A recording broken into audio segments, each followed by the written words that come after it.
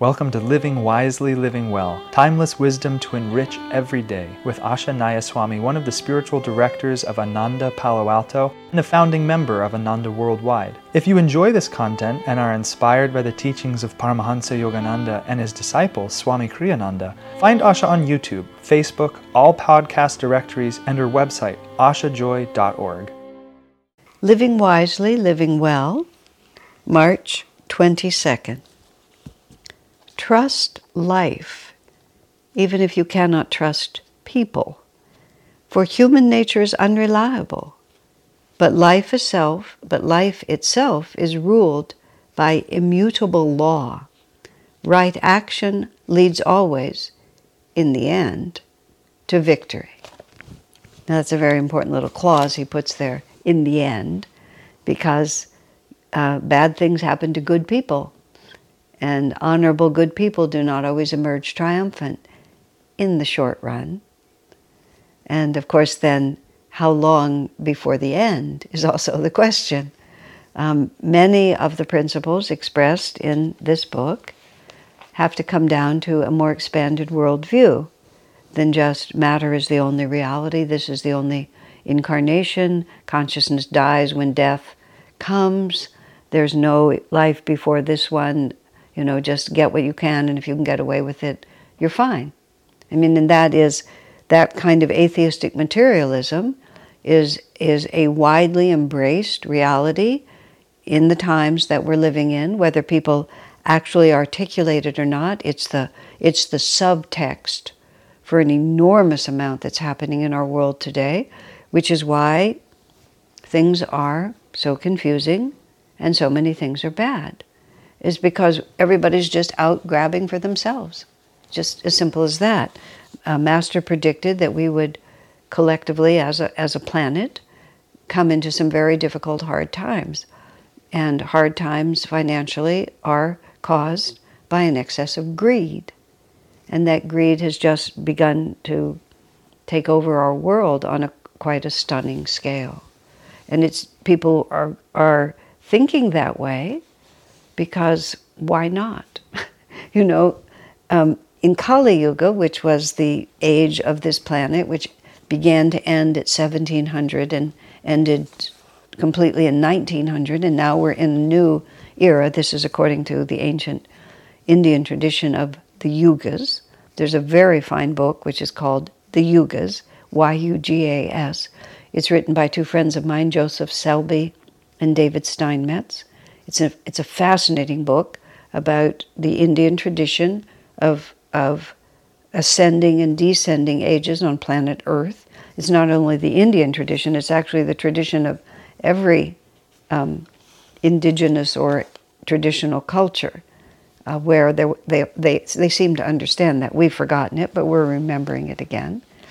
But in any case, in Kali Yuga, which is the age of matter and form, and dogmatism and institutional religious authority, people's baser impulses were held in check by religious dogma and the threat of hell, pretty much. But as we've moved out of that age of fixed realities into this age of energy, where the individual has a tremendous amount of freedom, and the institutional forms are beginning to dissolve in the face of that increased energy, and our worldview is so much more expanded that these very narrow definitions of reality are harder to believe. We've also lost in the process any kind of governing structure on personal appetites. Whether it's an appetite for power, for sexuality, for taking advantage of others, for indulging oneself, for building up an empire, for how much stuff, for accumulating stuff, how much stuff is enough, for status and self-worth being based completely on external factors. It's really quite a wild time. And as a consequence of that, the idea that there's actual irrefutable governing principles for human life is just getting very, very confused. Now, the good news is people's values are becoming as a result of experience. When I was one of those in the 60s, one of the hippies sort of moving through and changing the mores of our nation, and then became part of Ananda in the 70s, where many of us were part of that generation that were just breaking all the norms. And Swami Kriyananda was the representative of a very orthodox spiritual tradition, but he was the leader of our little band, and we were now moving from just mere hedonism into self-development through meditation and spirituality, but we were still quite rebellious against many traditional standards, including sexual mores and so on like that. Someone asked Swamiji the obvious question, what do you think of what we called then the sexual revolution? What do you think of the sexual revolution? Well, given the orthodox spiritual tradition he came from, you would have expected him to give a moralistic negation of its value. But he said, in a certain sense, it's a good thing. He said, because people are making experience rather than dogma the criterion of their values. And he said, and this was the condition, and if they are honest about their experience, they will gradually discover true values. If we are honest about our experience, we will discover true values. And of course, if we are honest, depends on our point of view, how long the perspective is, just all kinds of other things about this. But God is not mocked, as the Bible tells us. We are just made a certain way. And certain behaviors bring happiness and certain behaviors don't. But it's really better, odd as it may seem, not to take anybody's word for it. Because if we're merely suppressing our own beliefs in order not to have to go to hell, or not to have to be embarrassed in front of someone we're trying to impress, or not to disappoint our mother, when the pressure is on us, we won't be able to hold to it. So Swami here is trying to get us to come back to a very basic principle, and it's actually an essential motto of Ananda, where there's Dharma, and Dharma means right action, and right action is defined not necessarily by society's norms. Right action is that which leads to expanded consciousness. And expanded consciousness depends on who we are. That doesn't mean we can flaunt common sense behavior. I mean, you may want to eat nothing but chocolate and then just claim that I will still be healthy. But you might get away with it for a while, but sooner or later, the immutable laws of nature will catch up with you. You may say, I'm going to speak my mind and I don't care whether people like it or not. This is just the way I am. And if I don't like what you're doing, I'm just going to tell you. Well, you can do that. That's just fine. You have the freedom to do it. Don't be surprised if you have no friends, because there are immutable laws, which is if you make yourself obnoxious and unwelcome, people are going to shun your company. And you may defend your right to speak your mind as much as you like, but your experience is going to show you what the consequences of that are. So then, if your value becomes, in order to have friends, I have to be one, rather than my mother told me to be nice and what does she know? You find out.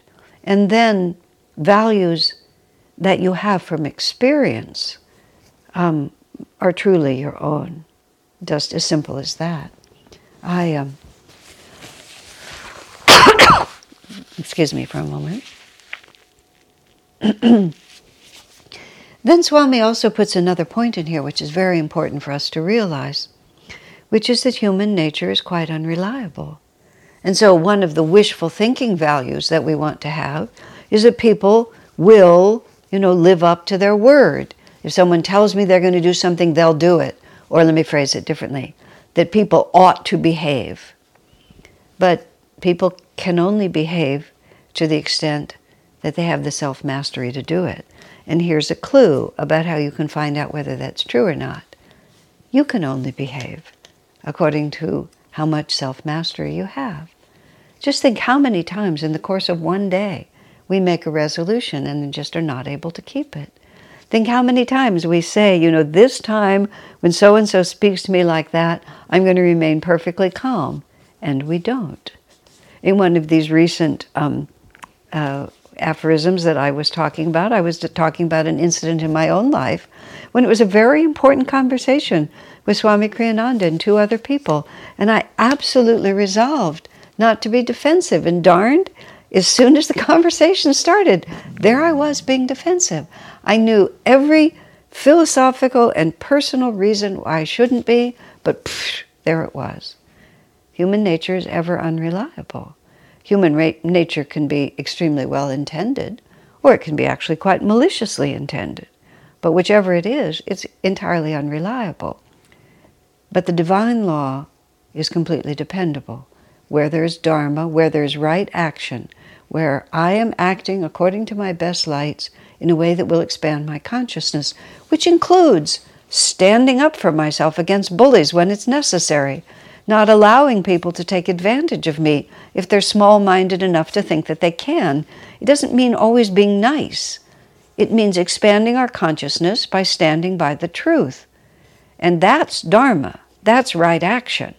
Right action is acting according to true principles, sometimes irregardless of whether people like it or not.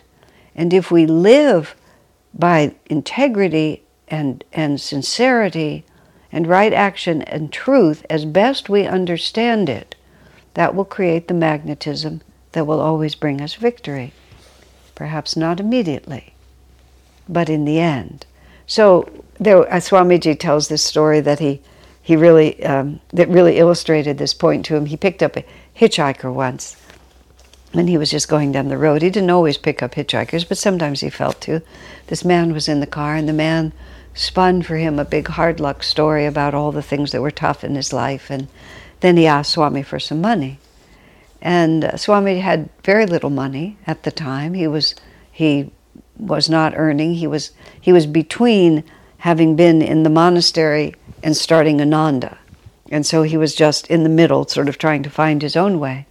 So he said to the man, I don't have very much money. I think maybe I had $25. He said, but I'll give you half of it. So he gave him half of it. And the man said, don't worry. And he took his name and address very carefully. He said, don't worry, I'm going to pay you back. I wouldn't want you to lose your faith in humanity. And Swamiji answered him. He said, what little faith I ever had in humanity, he said, I have long since lost. He said, it's not you I am trusting. He said, it's God I'm trusting. And Swami to himself said, I have no idea whether this man is telling me the truth, but if he is, I really feel that it is my duty to help him. And if he's not, well, that's his problem for being dishonest and taking advantage of me. But I, at least, have done the right thing. In that particular case, that's how Swami saw it. Okay? And he said, if you don't return the money to me, then God will return it in his own good time. And that's the principle of where there is dharma, there is victory.